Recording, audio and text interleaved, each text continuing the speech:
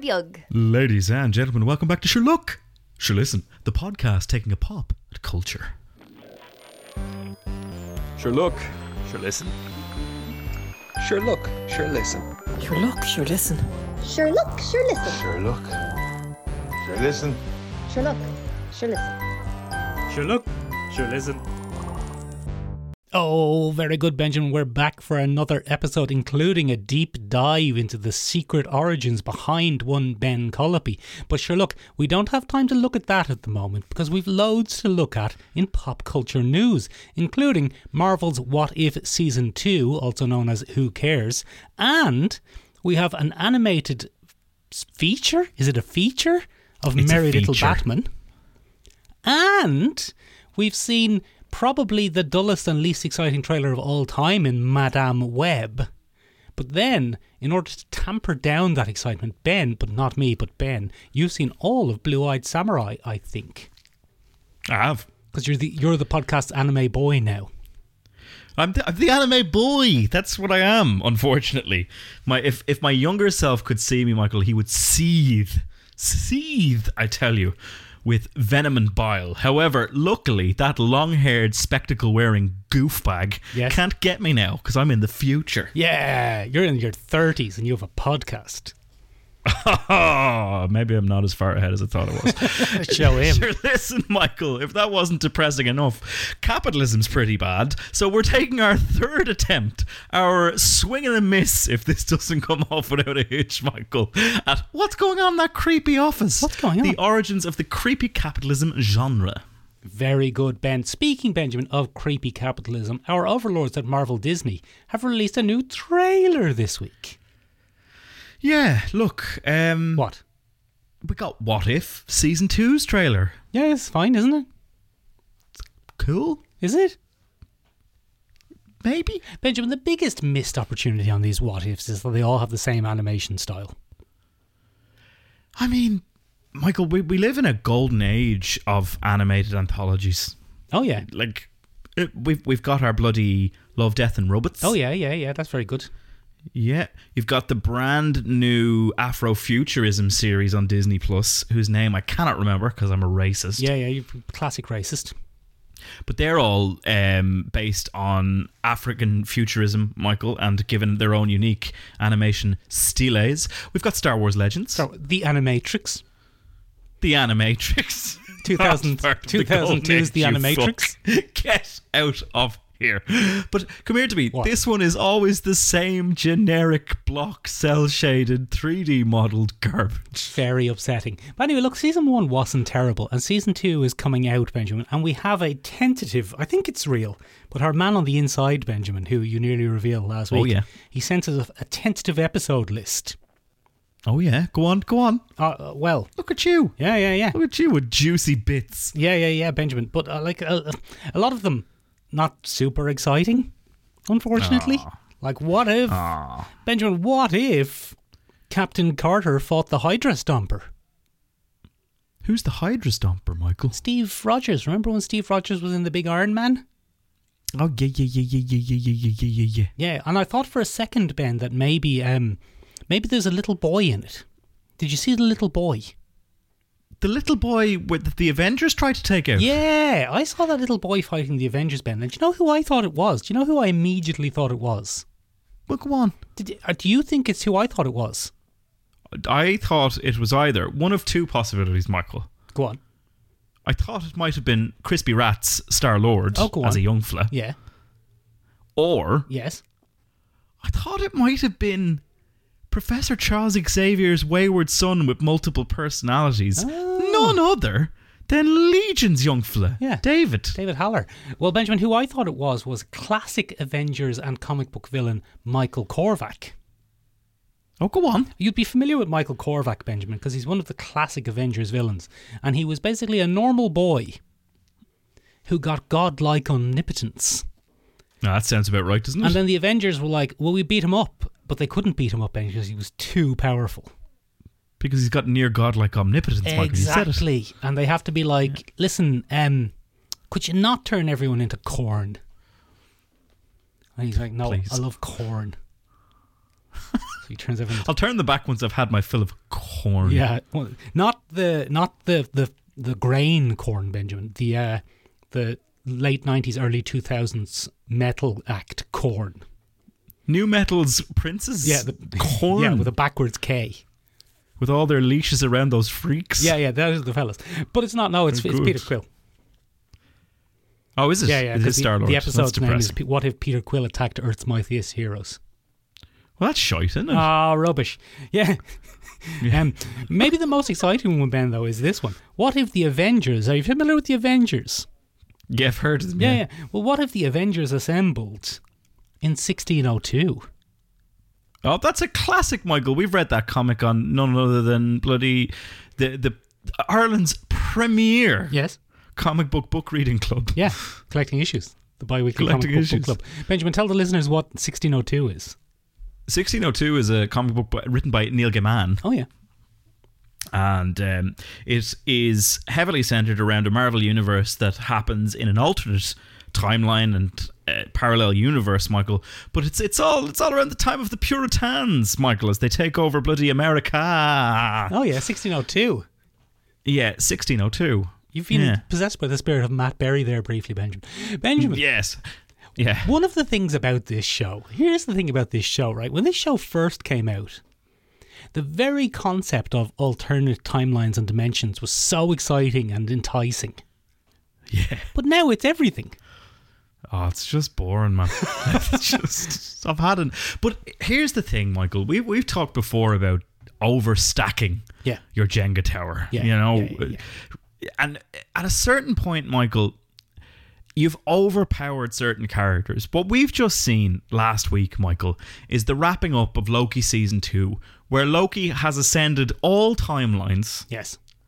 to become the god of stories. Great stuff. And that's an elevation beyond even what we understand, Michael, because in the comics, he becomes god of stories and is the god of stories in Earth 616. He's not a multiversal being. In the new continuity of the MCU, Michael, Loki has become an omnipotent multiversal being called the God of Stories. I don't know if he has been. Because here's the problem with Loki. It's Go on. because this is spiraling rapidly out of control and there's no oversight on this storytelling. It's really unclear if the alternate dimensions in Loki were alternate timelines within the 616 dimension or alternate dimensions. It's true. We don't know. We don't know because it's all horseshite anyway, so it's impossible to tell. So when Loki was gathering up those strands, was he gathering up every strand of possibility of the timelines of his dimension? Or was he gathering up all of the strands of other dimensions, including the dimension where the X-Men live? Well, that leads us to another little question, Michael. Go on. In that, how do we define what creates a parallel universe? Yeah. Is it a splintering of timeline, or is it just something altogether different? Entirely separate. And then why is Kelsey Grammer in it, if that's the case? And then why is Kelsey Grammer in it? Oh, very good, Michael. We've spoiled nothing there. I haven't spoiled anything. There's no spoilers on this show. No spoilers on this show, motherfucker. But come here to me, Michael. One of the things I found hilarious, one of the little bits of irony that I went and I licked my fingers over, was Jeffrey Wright's voiceover going, "I don't normally do sequels," and I was like, nobody at Marvel has ever said that. That's not true. Yeah. So I mean, can the very watcher see Loki? Or are there infinite Lokis stringing together infinite collections of Idrisils? Or is Loki on par with the Watcher? Who knows or cares? Who knows or cares, Michael? Speaking of things that nobody cares about, Yes, go Michael, on. Did you see the trailer for Merry Little Batman? Benjamin, I did see the trailer for Merry Little Batman. I was thoroughly amused by it. First of all, though, I'm gonna need you to tell me something. Yes. What are they doing here? What's this style they're aping? What are they doing? It has a little smack Yes. of a Peanuts style Calvin and Hobbes comic drawing. Is that what it is? It's a little bit that, but it's also a little bit Horton Hears a Who. It's a little bit grinchy. There's a lot of peppering going on. They've gone for a very whimsical, festive animation style, Michael. And the really interesting thing is they've chosen one of the most festive and whimsical of all of the Batman characters, Damian Wayne. Traditionally not at all, Michael. No, that was the bit. That was the bit I was doing, whimsical Benjamin. boy. Yes, that's the bit you're doing. So Merry Little Batman is centered around a world, first of all, where Batman has succeeded. Yes. Give or take. Yeah. And he's taken a bit of time off to raise his sonny boy Jim. Not Jim, though. Damian. And he's grown a beard, Michael. That's a bit that they do in the thing. And but then Michael, who comes back, Michael? Come on. The baddies. Baddies, Michael. Primarily El Numero Uno baddie in El Gotham City, because we were doing a Spanish thing there for some reason. But he comes back. It's the Joker, Michael. I don't know if we were doing a Spanish thing, were we? Well, I just said Numero Uno, you see, so I just continued doing that. Yeah. I don't actually consider that Spanish, yeah. Yeah, sorry. It's not really a matter of considering it Spanish. It is Spanish. Yeah. But I don't. we'll get to that another time. I don't consider it Anyway, Michael. He comes back and everybody's got to deal with that. This, Michael, I have to say, I found it very entertaining. Now, the internet's very annoyed about it. They're like, oh, obviously this was made by someone who's never seen a Batman thing. Or it's been made by someone who's seen every single Batman thing ever done and gone, do you want to do something a bit different? Yeah. Will we make something farcical? Will we have Damian Wayne be a little Batman? It is Christmas after all. Yeah, the most farcical season. Yeah. So, I think this also has a lot to do with Harley Quinn on HBO Max, Michael. No longer called HBO Max. What's it called now? HBO Min. It's been renewed. I think it's just Ben. called Max. Yes, it's been renewed for season 5, Michael. Incredible stuff. And that takes a very farcical, whimsical tone with all things Batman. So I'd imagine that's what we're getting. Quite a stacked cast, Michael, of a who's who of television royalty. Luke Wilson is Bruce Wayne. Luke or Owen Wilson. It's just the other fella. It's Luke. Oh, wow. David Hornsby, who people might know as Cricket off of It's Always Sunny in Philadelphia, or as I think it's Matthew in Mythic Quest on Apple TV. I'm not sure, I can't remember his name exactly in that, but he's there giving the voice to the Joker. Oh, is that him? It's not Mark Hamill. That's him. It's not Mark Hamill. James Cromwell is giving the voice to Alfred Pennyworth. You'll know him from the ultimate 90s childhood phrase, "That'll do, pig. That'll do." Oh, he's Babe's dad. He's Babe's dad, so he's Alfred, and that's pretty much it for the royalty end of things, Michael. But still, it's a nice little cast. Look, it's very silly. Let's be honest. Let's. It's a silly little thing, but it's for Christmas, so just book up, internet, will you? Book up, internet, and let us enjoy silly little spin-offs of our most popular and enduring characters. Speaking of which, Benjamin, we finally got... That was a good fucking segue. We finally got the trailer for the incredibly long-awaited... What's it called again? Madam Web. Madam Web. Madam Cobweb. Lady Cobb. I can't remember. The Webby Ladies. And Ben, let me tell you, here's what it is. 4 Spider Women.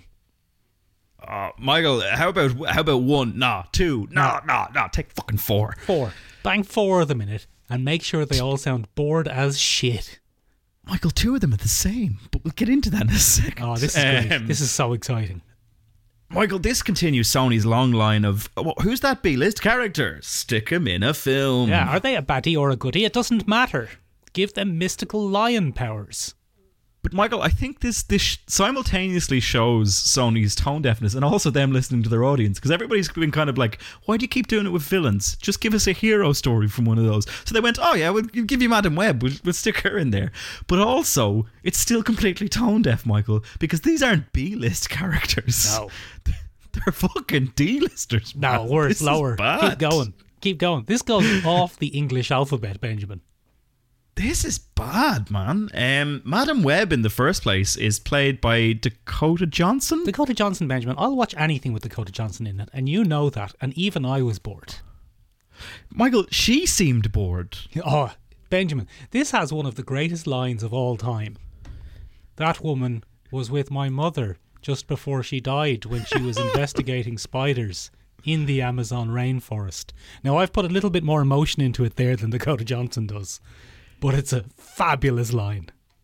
In fairness, Michael, Madam Web's powers could be seen as exposition. Yeah. So it might not be a million miles off. Madam Web came to us in 1980, Michael, all the way back in 1980, in Amazing Spider-Man 210. So many numbers.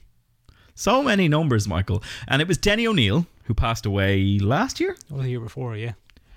And John Romita Jr., who is one of the most famous Spider-Man artists that you could get your hands on. And I believe still alive. And believe still alive. Her real name is Cassandra Webb, so she's Madam Webb to the rest of us. And she's a mutant. She's not spider-based at all. No, she just likes spider-themed stuff. Yeah, and she's got loads of... somebody basically said, what if we got a fortune teller and we gave her superpowers related to fortune telling? So she's got a bit of telepathy, a bit of clairvoyance, and a lot of precognition. Now, I don't know what the difference between precognition and clairvoyance is. No, I think they're the same. But they're probably the same. Some very important traits, Michael. She's blind. Not in this, she's not. Not in this. She also doesn't look to have the chronic neuromuscular disease that keeps her bound to her web chair. Although, Benjamin, you know as well as I do that many disabilities are invisible. Yes. So shut up. Absolutely.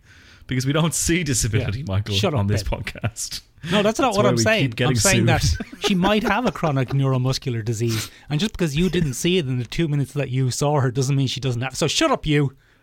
You listen here, you get wrecked, right? you little scrub over there. This is my time to shine. I do the research on this fucking Oh, I could have told you all this. I know, Michael, but you didn't, and that's the important thing. Her rise to fame, or her prominence for a lot of millennials, is probably from the animated Spider-Man series in the 1990s. Yeah, she she's played the a one huge role in that. She's the one who says, "Peter Parker, come with me, and I'll show you all of these other Spider-Men." And then Spider-Man, I must call on you again. And then one of the Spider-Man is like, "I'm just the guy who plays Peter Parker on TV." And she says, "Any one of you can have a hero inside you. Would you like that? Would you like me to be inside you?" No, that was a different version I watched. Yes, that's Madame Web, and she's the Madame of the web, the best little web house in Texas, Very Michael. good, yeah. But anyway, What is it? She's going to be in this, and she's going to be young and not old. Yeah. She might have an invisible disability. We don't know. We can't tell. Adam Wyatt is in this for some reason, Michael. Ben Wyatt, sorry, played by Adam Scott. I Adam mixed Scott up is two in it. things there. Is he Uncle Ben? Adam Scott's in there as a love interest, I guess. I don't know. What if he's Mobius from an alternate timeline? Oh. Morbius, not Mobius. Fuck. No, Morbius. I hope he's Morbius. I can't keep up with this anymore, Michael. Benjamin, this is mad. So basically the plot is evil Spider-Man.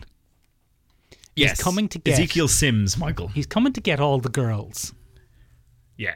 And the girls are going to do a big sassy team up and take him down with the power of girls and clairvoyance. Yeah. Look, Ezekiel Sims is the most obscure person you could get on this list, Michael. Go on. We've seen him on screen before, believe it or not. The psychologist scene in Across the Spider-Verse, where all the Spider-Men burst into a psychologist's office. I remember that. As he's giving a therapy session. Yes. The therapist is Ezekiel Sims, and we know that because it says Ezekiel Sims on his diploma on the wall at the back. Does and that it? is in keeping. Yeah. So we have technically seen this character before, Michael. He appeared in 2001, Michael. In The Amazing Spider-Man Volume 2, number 30. And he was written by none other than... Is it Farspace? No, Babylon 5. Oh, J. Michael Straczynski. Straczynski? Yep, J. Michael Jazz. And artist John Romita Jr., who came back. He kept going. Back, he's non-stop. This was Been during drawn J. for Michael fucking Straczynski's years. insistence on everything being some sort of weird spider totem era, was it? Yeah, and this is exactly what that is, Michael. So Ezekiel Sims is a bit of a billionaire philanthropist in a classic sense, Michael. Okay, go on. A real bad And bloke. he gets his powers in a weird way, Michael. He goes to Peru, Oh, yeah. To the Amazon. and he's in the Amazon, Michael, and he interacts with a spider totem in a pyramid. Oh, fabulous. and they give him the powers. So his are mystical. He's got mystical spider powers as opposed to scientific spider powers. Fabulous J. Michael Straczynski nonsense. Yeah, and he's only ever really played a role in a very limited arc. He's a forerunner for a character called Morlun, Michael. Spider Vampire Man. The vampire man that kills Peter Parkers across the timelines. And him and Spider-Man have scraps every once in a while. In this trailer, Michael, he seems to be, I've seen a terrible future and I won't let it come to pass. And he's kind of doing a bit of that. And that leads us to the three ladies, Michael. There's so many. Or they, thems. We don't know. Yeah. We're not sure. So there's three Spider Women here, and there's three relatively popular characters. Sydney Sweeney's there, Michael. She's very popular. She's out of Euphoria or whatever. Out of the Euphoria, Michael. Yeah. She's out of the Euphoria and season 1 of The White Lotus. Yeah, I wouldn't recognise her from Adam Ben. No. Celeste O'Connor is there as well, Michael. Who's she? Celeste O'Connor is... Hang on, let me get it up here. Sounds like one of our lads. She does have the classic O to her name that's required. Celeste O'Connor has been in a few things. She's playing Mattie Franklin in this, Michael. And she's been in a few things, including Ghostbusters Afterlife. Was she? I don't remember. Yes, but that's all right, Michael. You don't have to remember everyone. It's only a weekly pop culture podcast. And then we also have Isabella I'm going to get this wrong. Merced. Yeah, Merced. I don't know. Merced. I'm not sure how to say that, Michael. But in keeping with our Spanish tone of the week, she was in Transformers The Last Night, unfortunately. Yeah. Great film. Notably one of the best.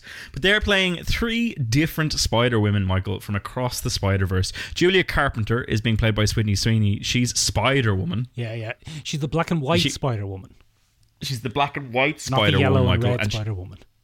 Not the yellow and red Spider-Woman. That's somebody else, Michael. She's not in this at all. No, she's not. Jessica Drew is not in this at all. Not Jessica Drew? Yeah. Who is it? Yeah, no, it is Jessica Drew. It is Jessica Drew. Yeah. I just get them all so confused. It's amazing that there's a Spider-Woman film with 4 Spider-Women in it, and all 4 of them are not the most famous one. Yeah, not at all. Not at all, Michael. This is mad. So this particular Spider-Woman has psionic abilities, so they're a little bit telepathic, and that's how they cling to walls. Oh, very do good. Things like that. So she's one of the ones that our good friend Ezekiel Sims wants to kill. The next one is Mattie Franklin, and she's playing Spider-Woman as well. Oh, they're both called Spider-Woman. Mattie Franklin, Michael, she has the same kind of physical enhancements as most Spider-Women. But she has venom blasts and psychic spider legs. Oh my god, psychic spider legs. I've had nightmares about those. Mattie Franklin is I cannot remember for the life of me. I think she comes from the Mark Millar universe. She doesn't at all. She's Mayday. Is she? No, that's Mayday. Mayday is May Parker. That's confusing. Peter Parker's daughter. Michael. She just ends up taking on the legacy of bloody Spider-Man in an alternate universe. Sorry, she's the niece of J. Jonah Jameson in an alternate universe. She becomes Spider-Woman. These are great characters, aren't they? I can't wait to see them brought to life on screen. And who's the last one, Ben? Who's this Spider-Girl person? So this is Anya Corazon, played by Isabella Merced, and she's Spider-Girl, not Spider-Woman. Oh, go on. Wash your mouth out with soap, sir. And she's Aranya, and she is a very interesting character. She was dubbed Spider-Girl by none other than Jessica Drew, who's not in this. She's not even in this. It's not in this, Michael. Her powers are identical to Spider-Man's with the addition of shadow camouflage and organic webbing. Oh, very good. Benjamin, they all sound like different variations on Peter Parker, Miles Morales, and Miguel O'Hara. Look, once we get into Spider-Man variations, the only person who has more variants than Loki is bloody Spider-Man at this stage. Benjamin, you know what's weird about this though? You know who would be great casting for Jessica Drew, Spider-Woman? Go on, give me more. Dakota Johnson. Dakota Johnson would have been a great fucking... And it doesn't even... just do that. Just do that. What are you doing? And then it seems like she has spider powers in this. Oh, she does. Yeah. I think she is Jessica Drew. But also Madame Web. Yeah, but also Madame Web. No, she's not Madame Web from the Best Little Web House in Texas. That's not what it is. That's what I think it is, and that's what I'm sticking with. That's what you're sticking with. Very good. Speaking Yeah. of strange titles for things, Yeah. Michael, Yeah, what is it? I have seen Yes. all of Blue-Eyed Samurai. That was actually my nickname when I was living in Japan, Benjamin, during the Edo period. Yeah, you were mad for the Edo. Tell us about the Edo period in Japan, Michael. What was that like? Oh, very difficult as a foreigner or gaijin, Benjamin. Yeah, they did. They wouldn't have liked you, Michael. No, I'll tell you no, that not much. great stuff. Wouldn't have liked you at all. So, Blue-Eyed Samurai is the latest animated offering from Netflix, Michael. And because I'm a resident anime buy, You're mad for the old animes. I'm mad for the old animes, much to my chagrin, Michael. I've watched it. Now, it should be noted, I watched this last week, Michael. Oh, go on, because Right. Benjamin, people hopped up on the Discord, and people on the Discord were ranting and raving about it. There was Nine Wassies who was up there, and Brian was going, "This is great." And I wasn't even going to mention it, Michael, because I didn't want to be a filthy little anime buy. Okay, go on. But then, because we got such a rave request from the lads on the Discord, hop up on that Discord, ladies and gentlemen. Hop up on it. As many the people link have below in started the to do. description. It's weird. Actually, I tell you what, Michael. What? I tell you what you could also do for us. What could you do? Before I give you the trappings of Edo period Japan. Oh, is this genuinely set in the Edo period? I was just messing. Oh no, you nailed it. Well done. Very good. Okay. I thought you were reading my show notes, Michael. No, I don't So read thought your you show were miles notes. ahead of me. Not to be confused with Shogun notes, which you might have had in Edo period Japan. Ladies and gentlemen, if you enjoy that Let's wrap it up kind there, of Ben. We don't need to do any more podcasting. You've just done the best joke of all time. That's it. If you Podcast's enjoy- over. Wrap it up. Wrap it up. Fucking If you Shogun enjoy notes. Very that good. kind of lightning quick wordplay combined with serious fracture-inducing patting upon the back of two white men in their 30s and 40s. Wrap it up. Wrap it up. And you've enjoyed it thus far, please leave us a review wherever you listen. Yeah, especially if you're one of the new millions of followers. We know there's loads of you, so just go up there and give us a review wherever you listen. Yeah. It's weird. Do it. Yeah. Yeah. Anyway, Samurai. You great listeners, yeah. Very good. So Blue-Eyed Samurai, Michael, is a 3D kind of anime. It's beautifully animated, I have to say. It's really nicely done. And it comes from the husband and wife team, Michael Green and Amber Noizumi. Oh, go on. Oh, I may have gotten slightly wrong there, but I hope I got that right. I apologise if not. Michael Green is probably best known for his work on Blade Runner 2049. Benjamin, I can reassure you it is in fact pronounced Michael Green. Very good. I was very worried. Yeah.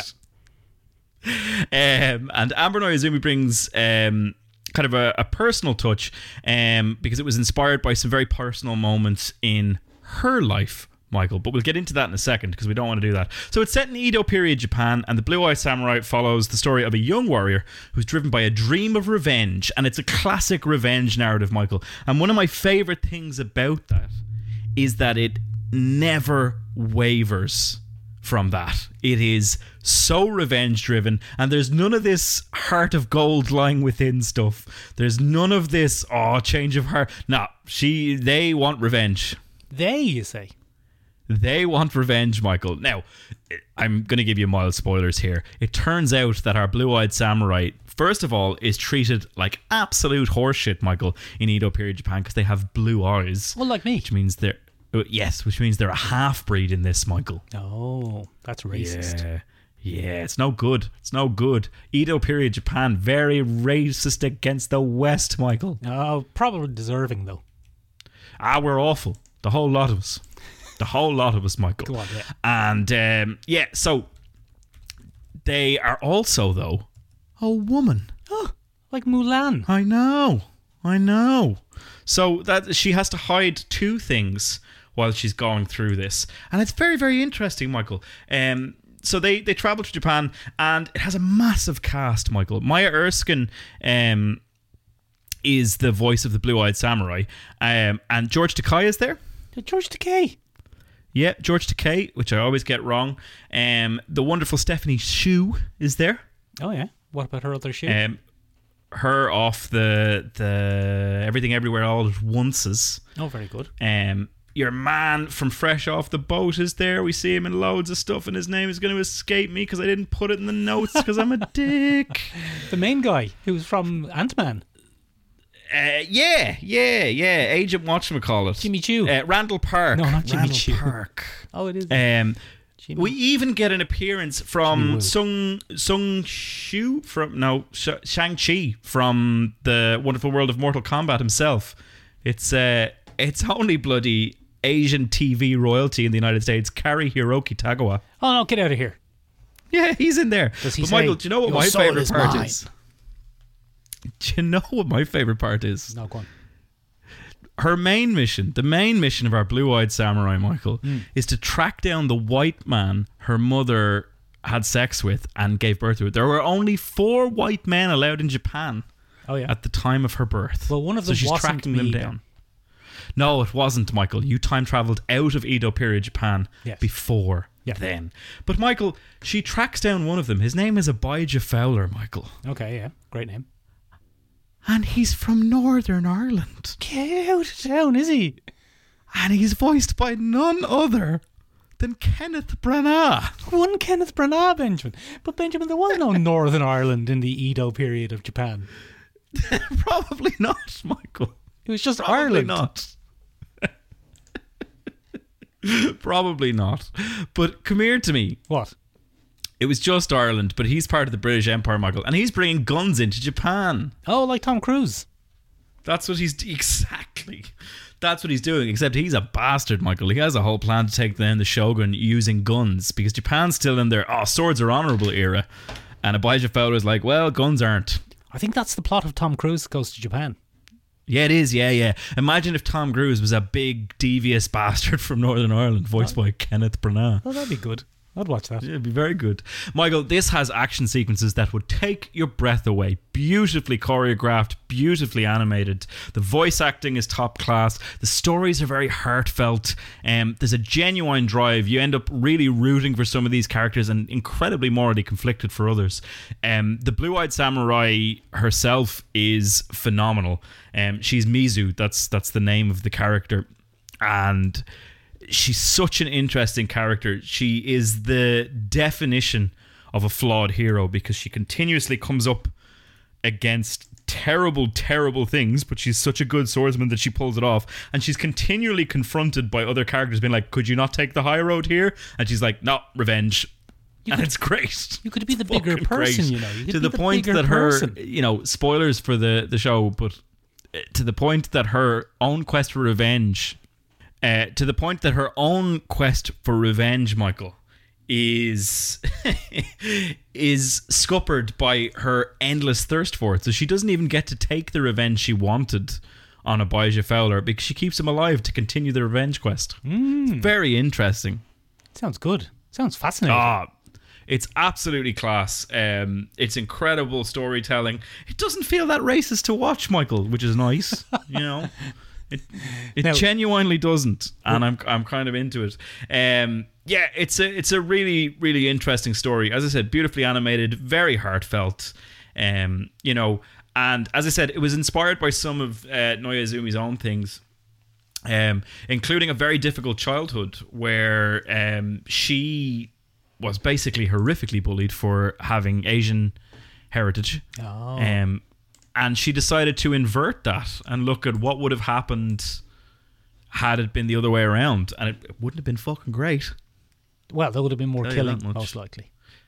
Probably more swords, yeah. Probably more swords. A lot more swords. Benjamin, Yeah. speaking of horrific childhoods, Go on. we've had some big revelations this week. Yeah. So as you know, one of the ongoing mysteries of this podcast is exactly where and when Ben Colopy came from.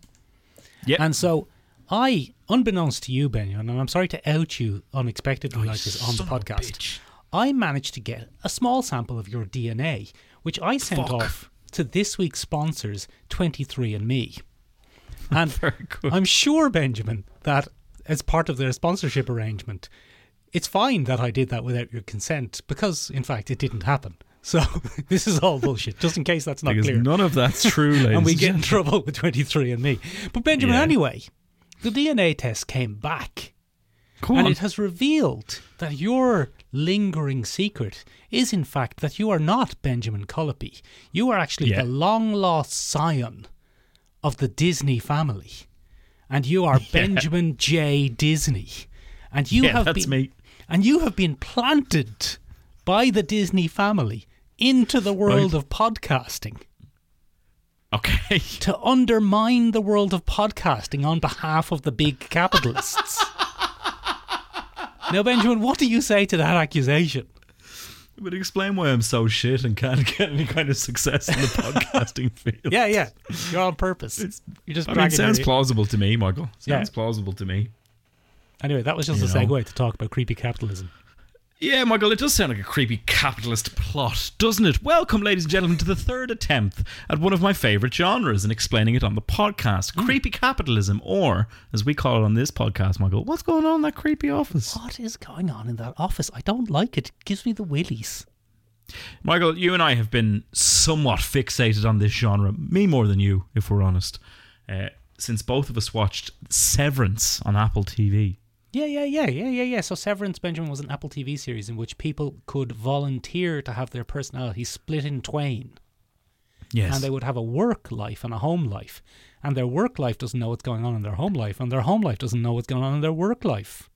Exactly, Michael. It's a bizarre extrapolation of attempts at a work-life balance. Yeah, and it's fabulous, especially the creepy office scenes where you have people who just spend their entire life, no sleeping, no eating, they just work. As from their perspective, they spend all of their time in this gross and horrible, highly lit, liminal space of a shared office environment. And needless to say, Michael, consciousness blooms and our work selves end up developing their own personalities independently of the host personality. Yeah, one of them can even turn out to be a gay fella. One of them could even be a gay fella. Christopher Walken, wow. Yeah. And I don't remember who his partner was. Oh, it was that guy John- who robots pissed on. John Turturro. John Turturro, noted actor and thespian John Turturro, Yeah. who will sadly probably only be remembered for being pissed on by a Transformer. Yeah. Bumblebee pissed on him. Bumblebee pissed on him. It was a whole thing. But Michael, it's a fascinating genre, and the more our society crumbles and kind of mutates into a hyper-capitalist state filled with the horrors of constant growth. Yeah. Nothing should grow forever, Michael. If it does, it's cancer. Yeah, go on. It's no good. Come here to me. What? Creepy capitalism is popping up everywhere, Michael. Everywhere. Stop. Creepy offices. The other recent entries were what's going on in this creepy office with all these white people. The other black girl, Michael, is what it's called. Yeah. And what's going on with this creepy office with John Hamm. With John Hamm, which I can't actually remember because I forgot to include it on the I forget what it's called. on the roster. I think it's literally called "What's Going On in That Creepy Office." Yeah. Creepy madmen.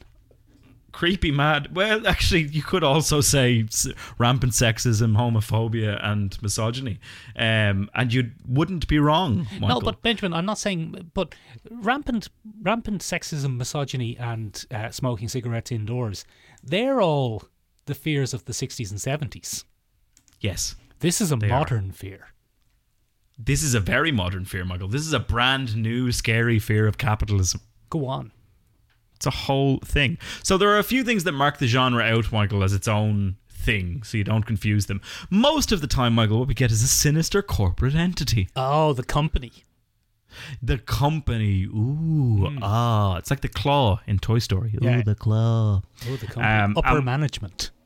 Yeah, exactly. What we tend to get from that, Michael, is... Now, creepy corporations is nothing new, Michael. We've had them in Blade Runner. We've had them in Alien. You know, they're a staple of sci-fi in Tyrell. certain cases. Yeah, the Tyrell Corporation or Weyland-Yutani. Weyland-Yutani, yeah. Weyland-Yutani are there as well. But, Michael, the sinister corporate entity is Apple. usually a big, faceless yoke, capitalist machine, Michael. And ethics... Who's heard of them? Get rid of them. Amazon. Employee rights? What are those? Apple. Apple. Yeah, those exist, Michael. We just don't talk about them. We're not allowed to because of the gag order. Yeah. Yeah, absolutely. The other thing that tends to mark out our more modern examples of this, Michael, and I suppose they've been doing it since the 90s, is the uncanny work environment. So the literally the creepy office. Benjamin, we can't talk about this without talking about the internet. Go on. Because the uncanny, creepy work environment, and I used the term earlier of the liminal space, which is the internet just loves liminal spaces, Ben. Num. Places between other places. Very good. Yeah, places which are like a bit wrong, like an office block after it's closed, or, you know, a parking lot in the morning before the cars start arriving. Very strange. Very strange and creepy places, Benjamin. But a big, big, big influence on this is the internet, because there was a 2016 video, Ben, which spawned a whole subculture called the Backrooms. Oh, the Backrooms, Michael. Peak liminal space fiction. Absolute madness of liminal space fiction. Fiction's probably the wrong word for it. Because there was a little 16-year-old fella, Ben, and he basically made a short video about what it'd be like to be trapped in an infinite, empty, yellow office building. Yeah, it's no good. And it's horrible and creepy.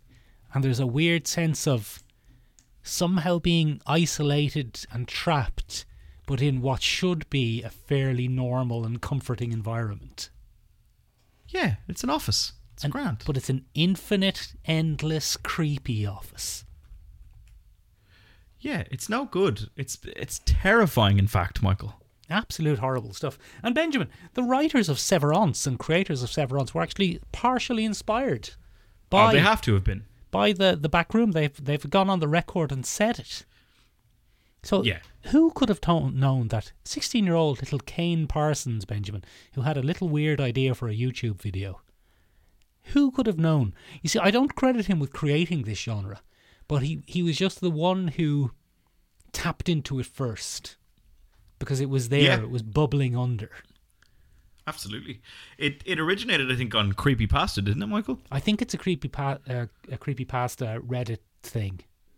Yeah, it's one of those.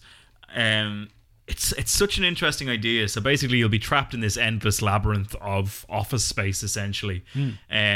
And it's partially inspired by the horrors of capitalism. Oh, I hate capitalism. But it's also inspired by the awful thing that happens in 90s video games sometimes, where you push against a barrier in the game too hard and there's a glitch and you find yourself in the weird underspace of the game. To use gamer terminology, Ben, that's called no clipping.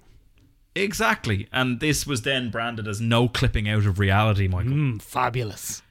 Fabulous stuff. Terribly, terribly terrifying.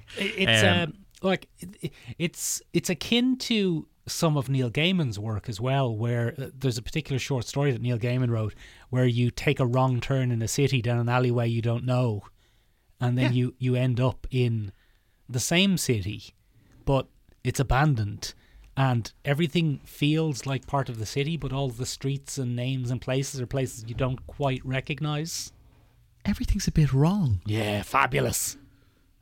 Terrible stuff, Michael, because once you've read stuff like this, ladies and gentlemen, what'll happen is every time you find yourself alone in a space or a structure or on a tram or on a train, your brain will go, oh fuck, what if there's things? Shit, have I glitched? Have I no-clipped out of reality, ladies and gentlemen? And it's a fascinating phenomenon, and it really will unnerve you the next time you see it. But it's so present these days, Michael, in a lot of our fiction. A24 has not just announced, but they did way back in February of this year, Michael. They'll be working on a film adaptation of The Backrooms. Oh, good. You know what they'll probably do? They'll probably spend a load of money on it and make it a bit soulless. Probably, Michael, probably. James Wan is said to be working on that one, which will be interesting. Well, look, and it's only... James Wan is competent. James Wan is competent. He is, yeah. James Wan is a competent horror director. But I think the problem with this is... Go on. The setting itself does not a film make. Oh, yeah. So it's an incredible setting. But in a way, putting a plot just on that setting doesn't work? Might not work at all, Michael. Because it's just getting chased by a scary monster in a spooky place. And Michael, we've all been on the streets of Dublin City at night. Yeah. Chasing people Yeah. around. And the leper. We're the monsters, ladies and gentlemen. Yeah, what a twist. that was the joke. But yeah, I suppose that probably brings us back to the importance of the psychological manipulation of employees in the creepy capitalism genre, Michael. Go on. And the hell that is other people within this genre. One of the two core things, Michael, is the transgression against the whole element of a lot of creepy capitalism narratives. And that is to say that when you enter the office, and I chose my analogy of the claw aliens from Toy Story very carefully, because they are all a homogenous whole, Michael, and they all toe the religious line of the claw. I see. I thought you meant transgression against the whole, as in the bottom. No, Michael, no. That's more like the Texas Chainsaw Massacre brand of horror. Oh, or when your girlfriend's feeling a bit too kinky. Or that, Michael. Anyone's girlfriend, really. Yeah, But anyone's. come here to me. Not yours specifically. Anyone's. Not mine specifically. Thank you very much. Come here to me. The psychological manipulation. Who's going to be in more trouble for that, Ben? Is it me or you? I don't know. I think we're both fucked. Yeah, in the bum probably. Sorry. Transgression against Sorry. the whole. Anyway, Benjamin, yes, the claw. The claw, Michael, is the transgression against the WHOLE. Because I don't want another one of those. And generally speaking, the protagonist of whatever we're watching will transgress against that or resist in some form. And that will lead to a bizarre kind of punishment from the universe, the back room, the setting, whatever way you want to look at it. Or they'll be forced to adhere Yeah. in some form or Get back in another. your box. So there's a few comedic looks at that, Michael. The most famous being Office Space from 1999. Yeah, very old. Older than many people. Very old. But that features Ron. And Ron just gives up. He's like, fuck this. Fuck this. And he kind of chills out. And the office is just like, oh, what's going on with this particular employee? But Michael, this goes all the way back Go on. To when? to Kafka. Oh, very Kafkaesque. Very Kafka-esque, Michael.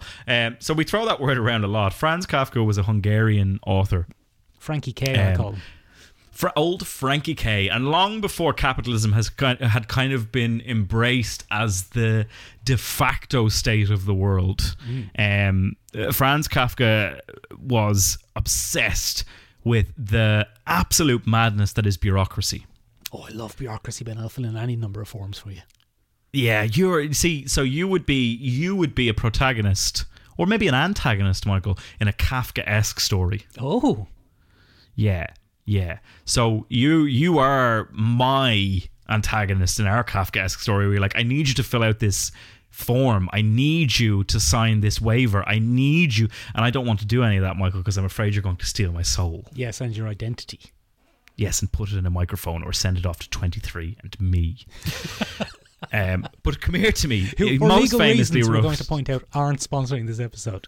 That was a joke. yes, for legal reasons, are not sponsoring this fucking episode.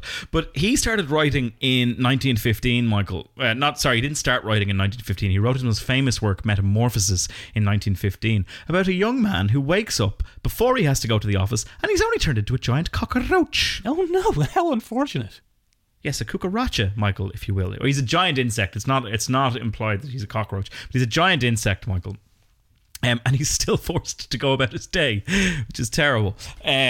So he began writing about this, and this was fresh on the heels of the Victorian period, where we fell into the trap of the massive classification kind of fetish that the Victorian era brought upon us, where everything had a box and everything should be put in that box, and if the box wasn't there, one should be built for it and it should be placed inside it. Get And back that is all in there your is to it. box, Paddy.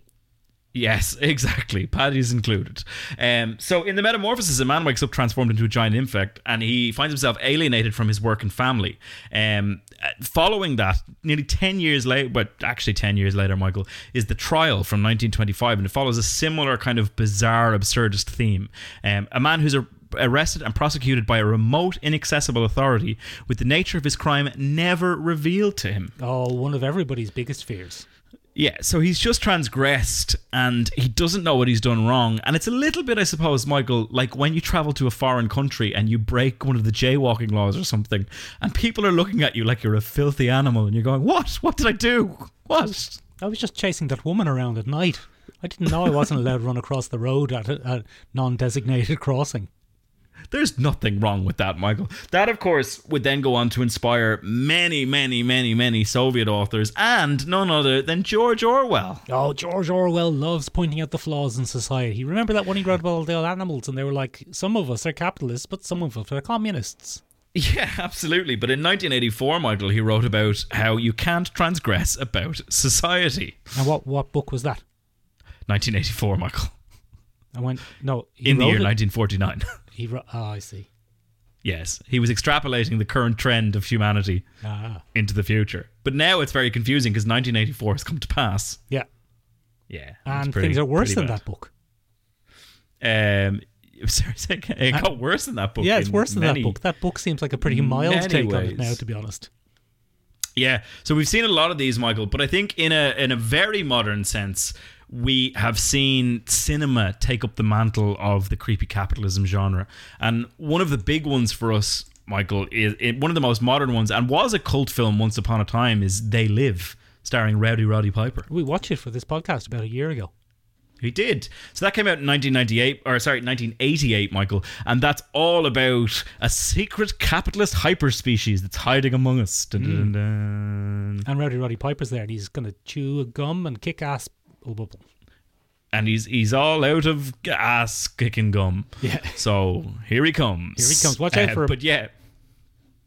So that genre has only evolved. And Michael, further to that, it's only fucking everywhere these days. It's all about the horror of the more modern workspace, Ben, because the modern workspace is a horrifying place. It is, Michael. So I came across a really interesting discussion the other day about the vilification of cubicles. Oh, yeah. In the modern office. So now we all work in open office spaces. I don't. You don't, Michael. You live in a small cage. Yeah. And work from there also. Yeah. And I rattle it when I need food. Because you kept mentioning 23andMe on the podcast and they took everything from you. They got me. But the vilification of the cubicle space is something that a lot of Gen Zers would be like, actually, I'd quite like 4 walls so no one could see what I was doing all the time, as opposed to the strange modern panopticon of the open office floor space, combined with the absolute horror, Michael, of hot desking. All right, it's Ben's hot take on capitalism. Go, Ben, go. I want to hear it. But anyway, long before we had turned back to the kind of glorification of the cubicle, the homogenous kind of labyrinthine quality of capitalism became a central focus. So we talked about it a little bit there in Metamorphosis or The Trial, where you're in this endless maze of bureaucracy and everything is the same and you don't quite know what you're doing wrong. One very good example of that, Michael, it's not quite horror, but it is in its own way, is American Psycho. That's kind of horror-y. It's kind of horror-y. So Patrick Bateman is interchangeable with every other yuppie in that film. So he's literally interchangeable with every other yuppie in that film. Yeah, that's kind of the point of it. Yeah, it's the whole point. In fact, his whole lifestyle, Michael, down to the fact that he has a murder apartment that is then just sold on at the end. Or is it? Or is it? Or does he have a murder apartment? Or that's kind of the core... sorry, go on. Or are all their business cards the same anyway? Absolutely. It's just absolutely terrifying. What's the difference between off eggshell white or bone? What's the difference? Yeah. How will we ever know, Michael? Mercy is the same as all the other restaurants. It doesn't really matter. But then we get more aggressive examples of that, Michael, in things like the Belko experiment, which is where everyone's forced to kill everybody in an office in Colombia for some reason. Including Michael Rooker. Including Michael Rooker, who's there just going around killing people. And that's very, very similar, Michael, to the other one that we've reviewed on this podcast before, which is Mayhem, which came in 2017, starring Stephen Yeun. Oh, is that the one with Michael Rooker? I can't remember. One of them they're very similar films. One of them has Michael Rooker. They're very similar films. But they're interesting, Ben, because with them, the creepy office is a setting, but it's not really the kind of same... And to go back to the well on this phrase, it's not the same creepy liminal space. It's a setting for horror, but it's a Yeah. very different type of horror from the horror is simply being here. Yeah, so I suppose that's a pretty good course correction there, Michael. The true horror of capitalism is being forced to participate. Yeah. Oh, That's what we okay. really Yeah, hate. Yeah. And I suppose what separates what we're talking about from capitalist horror in the likes of the Belko Experiment, where it's survival of the fittest in a financial sense, or even American Psycho, where it's money corrupts absolutely, is there is something strange and creepy going on in this office. And we don't know what's happening. Severance hits that nail on the fucking head, because it is just creepy. It's terrible. Benjamin, you know what? One of my favourite what's going on in that creepy office, not necessarily from a series that's based around this concept, but it very much takes the concept and runs with it.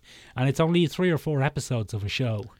But one of the best parodies of the horror and life-draining monotony of office work is the character of Colin Robinson from What We Do in the Shadows. Yes. And the episodes where we see Colin Robinson, who's an energy vampire. He is. An invention entirely for the show. But some of the best episodes of that show are being with Colin in his creepy, generic, cubicle-y office and watching him bore the life out of people while he's getting a cheap thrill from it. He feeds on it, Michael. He's, in fairness, one of the most terrifying vampires on What We Do in the Shadows is Colin Robinson. Did I say vampires? Yeah, you said vampires. I liked it. Vampires love champers. That's what they do. Yeah. But the most terrifying thing about him, Michael, is he's just out there in the world sucking people dry. Yeah. In creepy capitalist settings where And you they have can't to go. escape. And one They of my can't favourite things escape. about him, Ben, is he just shows up in office spaces and they don't hire him or anything. He just shows up and settles himself in and everyone assumes he's supposed to be there, which is fucking great. And then you go to an office and you're thinking, anyone here could have done that. He's a sinister George Costanza. I think George Costanza's a sinister George Costanza. That's true. But I think, it's such an interesting genre and it is only growing. Like the popularity of a show like Severance is proof enough of that. We did see that John Hamm thing was called Corner Office, Michael. It was released it wasn't released in 2022, but it was just kind of silently dropped during not just after the pandemic, but not long after the pandemic, and then kind of got swept under the rug because of the SAG-AFTRA strike. Oh, is it So out? it's out there now. It's floating in the world, Michael. Could we have watched it for this? We could have, which we I've only probably just realised. Probably should have, yeah. So we've Probably put should this have. off so many times, we've forgotten that that's probably out. But ladies and gentlemen, come here. What? Come here to me. Come here. What? Come here. Are you wrapping us up? What do you- You're about to wrap us up. Oh, okay. Are we not on wrap up time? Oh, sure. Yeah. I thought there might be more, but okay. Oh, do you want a bit more? Let's talk You've about got some more on your list there, look. I've got some more on my list, Michael, but they're not necessarily very interesting. I think one of the interesting things probably that does come from this, Michael, is the mundane, the horror of the mundane, Michael. And Colin Robinson is a good jumping off point for that. Because there's nothing overtly sinister about him as a creature, but he is horrifying in his own way. And we see the absolute inverse of that at play, Michael, in The Cabin in the Woods. Go on. Which is by that no good Joss fella, but we won't mention that because a whole bunch of people worked on the film, Michael. And that's wherein the horrors of fiction are turned mundane by a corporate setting. Oh, of course, there is the whole corporate side of that film. I was thinking there, what the hell is he talking about? That's about teenagers in a cabin. It's not at all, Michael. One of the interesting things about that is it sees the office culture, or maybe the banality or the numbness to the horrors of reality that office spaces can kind of create. And we see a bunch of people that are just doing their job in an office, in a government-run kind of office facility. And they're committing unspeakable acts of horror, Michael. But they're betting on it like you would around the water cooler. Or talking about your holiday that you're taking after this. You're 2 weeks off. Because the real horror, Michael, of capitalism is that in America you only get about 6 days off a year. Yeah, that is weird, isn't it? That Weird is and horrific. terrifying. Benjamin, It is horrific. the reason I'm Yeah. surprised you were wrapping up is we didn't get to one of my favourites. And again, like, I'm now going back even before the back rooms. But we're going outside of passive media, as I like to call it. Have you ever played or heard of a 2011 video game called The Stanley Parable? I've heard of it, Michael. I've never played it. Benjamin, you would love it. Go on. So in The Stanley Parable, you join the game as an everyman at his desk. And the only company you have is a kind of omnipresent voice of a British no. narrator. Oh, no. And you Not are the in... British. Yeah, exactly, the British, Benjamin. They're at it again. But there's no combat, there's no action in this game. It's just basically, it's a walking simulator. But the walking simulator is entirely set in this, again, back to the well, this liminal space of a creepy abandoned office. Ugh. But what's great about the Stanley Parable is it's about narrative freedom and choice in video games. So there's a bit that sticks with me, and it's stuck with me for nearly 15 years at this stage. But very early in the game, Stanley, you as Stanley, are walking through an empty office. A creepy empty office with files and, photocopiers. And at one point the narrator says, entering the room, Stanley noticed 2 doors, and he chose to go through the door on the left. And then you as the player are going, oh, What if I don't want to go to the left? what if I don't want? Did I? And then the game branches out from that decision. Very interesting. Continues to branch out from decisions you make, either following along with what the narrator has suggested. And who is the narrator anyway? What's his role in you waking up in this abandoned, creepy office? What's the deal? What is the deal? I'm not going to spoil it because I think there isn't a deal. The game is the telling. That's the great horror of creepy offices. Sometimes there's nothing sinister going on. It's just living in an office. It's just a creepy office. Right, ladies and gentlemen, what's the creepiest office you've ever worked in? What's your favourite piece of what's going on in that creepy office fiction? Let us know in a few different places. You can find us on the interwebs at www.seomrabeag.com, SEOMRABEAG.com. It means tiny room in Irish, kind of. You can also find us on our other Acast website, which is www.sherlockshouldlistenpodcast@acast.com. Look, I've never been on it. Acast. I'm sure it's great. That's grand. Does the job, Michael. Does the job. You can listen to us there if you want. Oh, yeah. You can also, ladies and gentlemen, find us on Instagram at Sherlock Should Listen Podcast. Yeah, you get Yeah, you can also find us on TikTok at Sherlock Should Listen. literally millions of views. Literally hundreds of thousands of views. Let's not jump the gun too much. Okay, right, Michael. okay. But come here to me. What? Come on. Inexplicably, people are hopping up on our Discord. Join them. Yeah, hop up on there with them. Discuss the At the latest link episodes of The Blue-Eyed Samurai. Yeah, get up there and do that. Or Yeah. if you don't feel like interacting and you want to stay in your little cubicle, just give us a review wherever you listen. Give us a lovely review. Suggest Right. the next anime that Ben could watch. Yeah, because ladies and gentlemen, next week we're going to be taking a look at the best damn episode of an animated TV series. Ooh, how We're exciting. going to do a few of them. We're going to do a best of the Batman the Animated Series. We're going to do Oh. a best of the Samurai Jacks. We're going to do a best of the bloody Adventure Times. You know, Oh. we're going to have a look. How exciting. Yeah, or not, depending on how you feel about animated TV shows. But it doesn't matter, ladies and gentlemen, because you'll have to tune in for that episode and the episode after and the one after that in perpetuity. Just going to have to stick your little headphones on and listen. Yeah. Because if you don't, Yeah. something might happen. Yeah, get back in your box. Bye.